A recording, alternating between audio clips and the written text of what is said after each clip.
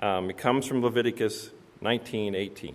You shall not take vengeance or bear a grudge against the sons of your own people, but you shall love your neighbor as yourself. I am the Lord. Well, did you notice the escape clause in that? Did you notice what it said? Don't hold a grudge against the sons of your own people, but you shall love your neighbor as yourself. So, the sons of your neighbor are who your neighbor is. So, if they're not sons of your neighbor, they must be my enemy. So, as we look at this, that's what we see as our escape clause, or possibly seen our escape clause in that particular verse. The common interpretation of those who would have heard this, would have seen this, sons of your own people, well, that must mean my own people, my own nationality, my own family, my own fellow church bunnies, fisher bunnies.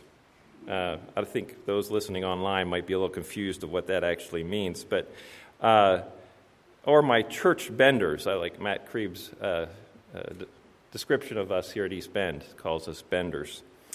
My friends, my teammates. So there's an idea that this is what my neighbor means. In verse 16 of Leviticus there, he talks again about a neighbor. Do not do anything that endangers your neighbor's life. And there's a practical example of that in Deuteronomy 22:8. Like it says here, when you build a new house, you shall make a parapet for your roof, that you may not bring the guilt of blood upon your house, if anyone should fall from it. In other words, whenever you build a house, you should put a barrier up, a parapet is like a railing to prevent people from falling off your roof. I didn't notice. Did you notice the escape clause in that? It said when you build a new house. So if an old house, I'm fine. It's grandfathered in. We can let people fall off old houses, right? Because it's an old house. So this is how the human mind works. We want to find these loopholes that don't apply to us. Now, the second part of that first verse there, hating your enemy. Hating your enemy, as far as I could find, is not found in Scripture as a command anywhere. I did find a passage in Proverbs, or Ecclesiastes 3:8. There is a time to love and a time to hate, a time for war and a time for peace. So it will be logical to conclude, if they are not my neighbor, and I'm not bound to the law to love them, logically, I can hate them. Now, there are some Old Testament passages that deal with enemies. Proverbs 16:7, when a man's ways please the Lord, he makes even his enemies to be at peace with him. And Proverbs 25:21 through 22, if your enemy is hungry, give him bread to eat, and if he is thirsty, give him water to drink, for you will heap burning coals on his head, and the Lord will reward you. Now, you thought that was a New Testament passage, didn't you? It is found in the Old Testament. So, when Jesus said, you have heard it said, for those who have listening, this is how they would have understood loving your neighbors. How does humanity respond? It is human nature to want to know the rules. What are the boundaries? What are the exceptions? What are the loopholes? We want to know these things, and they help us feel good about ourselves. Ever hear the saying, it is better to ask for forgiveness than permission? How many have used this in their life? Yeah, see a few hands. Come on, there's more than that. There we go. Parents and spouses don't approve of what you're about to do, but you do it anyway because you know you'll be forgiven. Well, you hope you'll be forgiven. How fast can I go and not get a speeding ticket?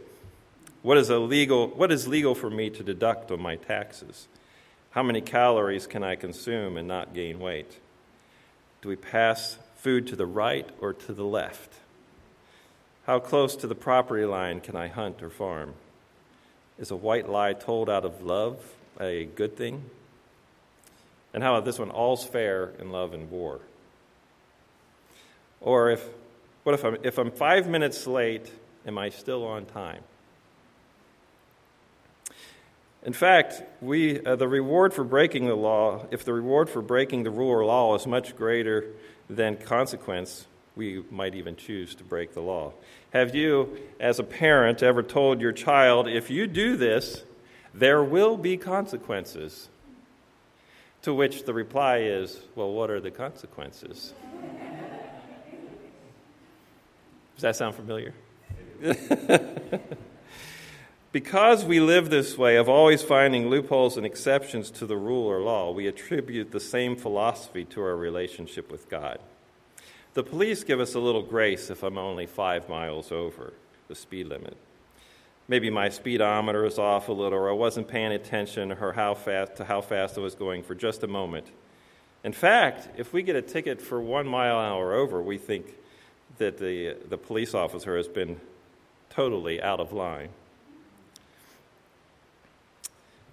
So what is this definition of escape clause? I've been using this word. It is a provision in a contract that enables the party to terminate the contractual obligations in specified circumstances.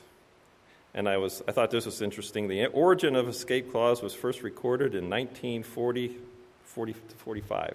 So, in other words, an escape clause, if I want to buy a house, I put some earnest money down, say I want to get this house, and with the agreement that if there is an inspection that reveals a cracked foundation, termites, faulty wiring, I can escape the contractual agreement of buying that house because of some extenuating circumstances.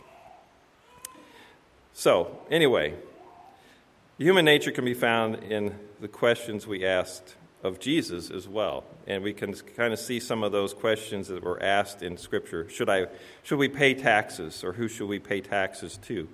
How many times should we forgive? 7? 7, is that enough? That should be enough. That should be good. 7. Let's do 7. What about what must I do to inherit eternal life? That was asked several times. What is the things that I need to do and not do? What can I get away with and still get this in eternal life?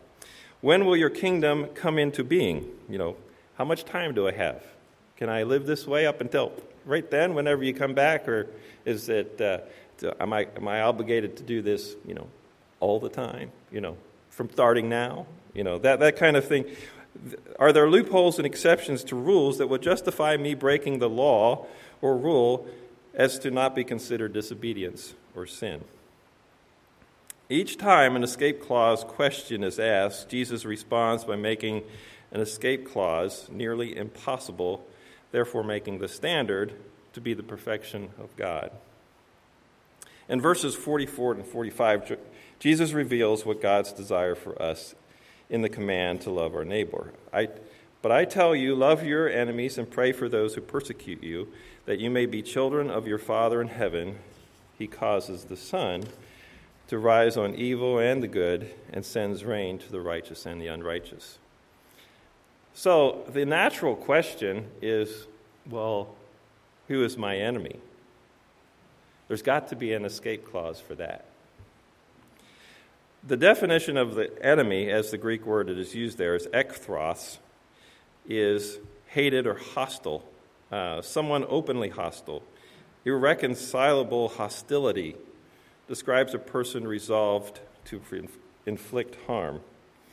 There's no exception or distinction on how to define enemy any other ways than that in this particular scripture. At the time, in that context, when Jesus used the word enemy, Rome and its military would have been included as those who were the enemy, as well as the tax collector and the Gentile and the Samaritan. There are no exceptions mentioned, no clarification given to the word enemy, no escape clause like there was for divorce. Jesus, let me go on beyond that. Unfortunately, the question, who is my enemy, is never asked of Jesus. The closest thing we have is, who is my neighbor? And we see that in the Good Samaritan parable. And Luke mentioned and preached a little bit on that a few weeks ago. An expert in the law gets up and says, what is it that I must do to inherit eternal life? And so, what is written in the law, Jesus asked, and he says, love the Lord your God with all your heart, with all your soul, with all your strength, with all your mind, and love your neighbor as yourself. And he immediately replies, as a lawyer, someone who is an expert in the law, well, who is my neighbor? And Jesus answers and tells him the parable, and of course we all know the parable. And at the end of the parable, he doesn't say, who was the neighbor? He says, who was the neighbor to the man? Once again, he changed the question to not reflect the external, who is my neighbor, but who was the neighbor.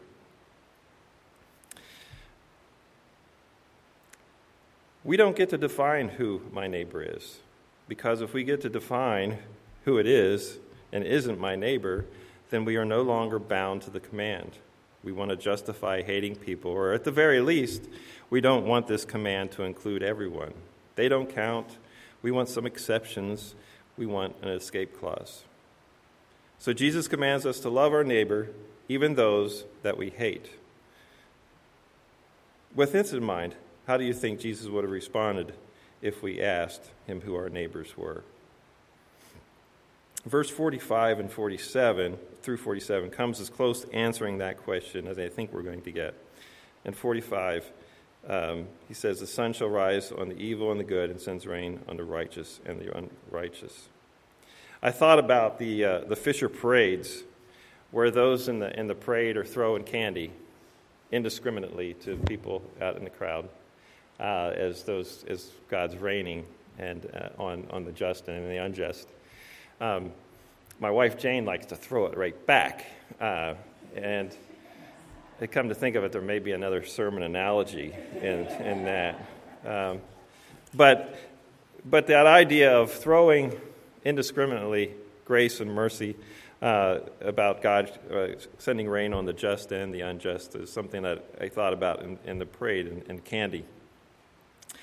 Essentially, what Jesus is saying about our enemies is that God shows love to his enemies as much as he shows love to us. He is providing care for their survival for them as much as he is you. He made our enemies just as he made us, and he values their lives just as much as ours.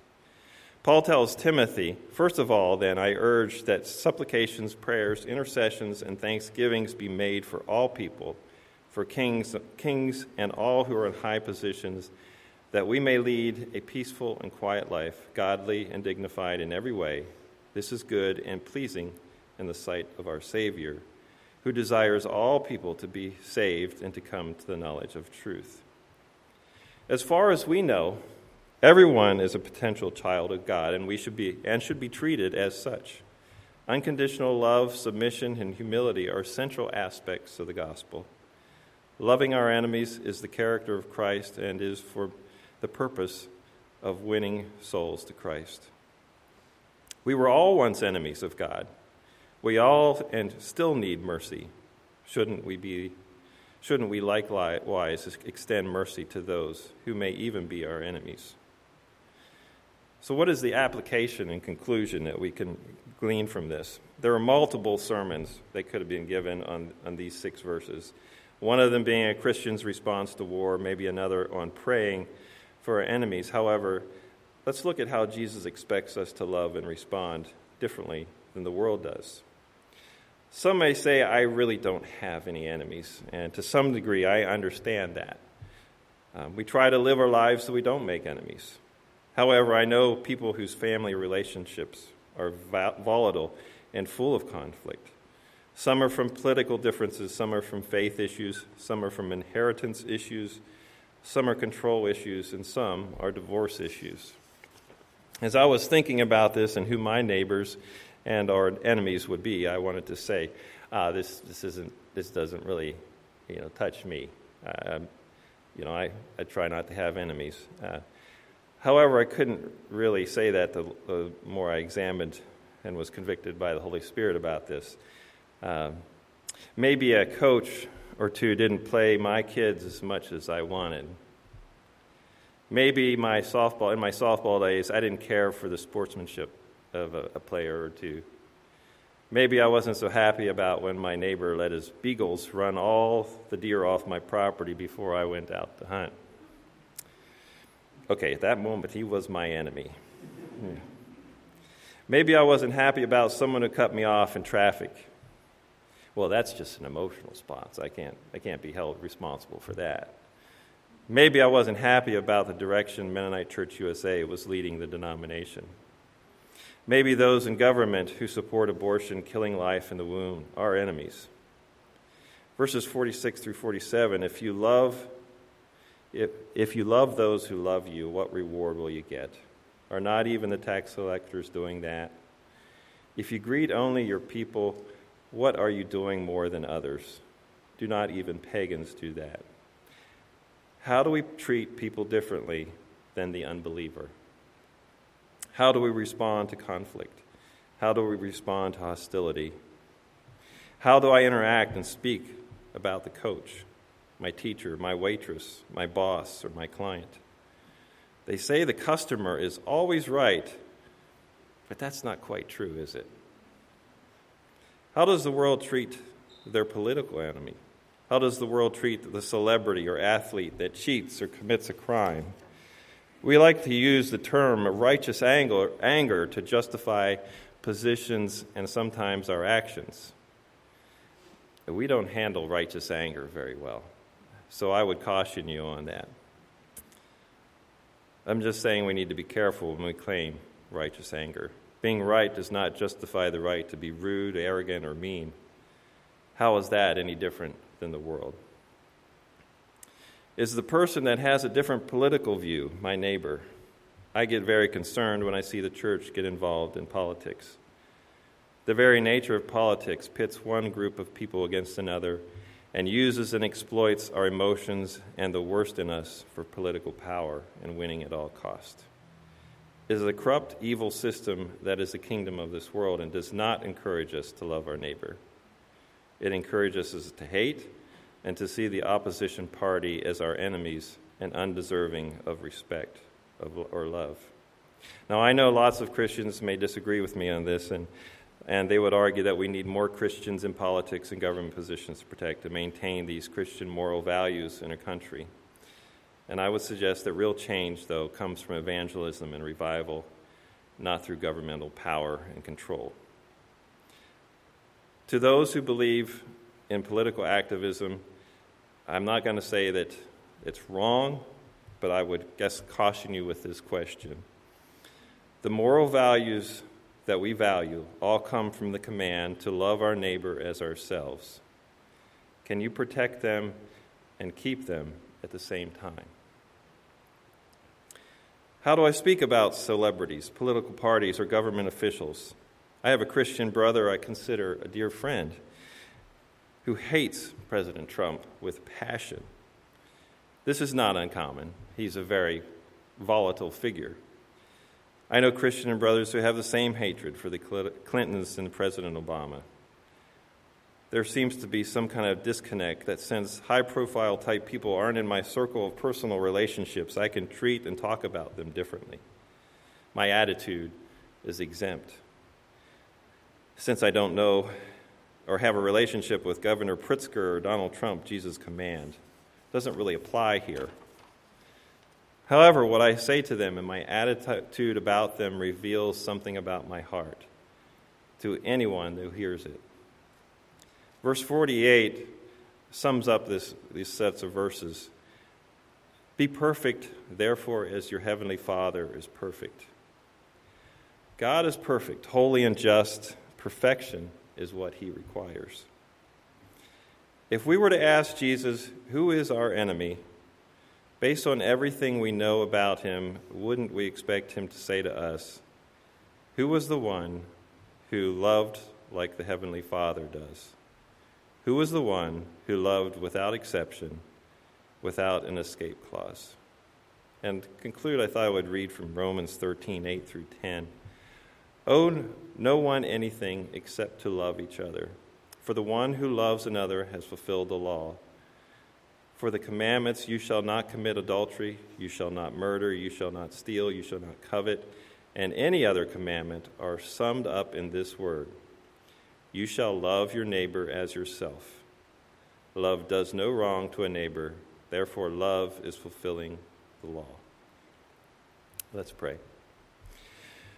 Lord God, the ability to love our neighbors like you do is impossible without the help of your Spirit living in us. And I pray for that power of your Spirit to teach us and convict us to love like you love. In Jesus' name, amen.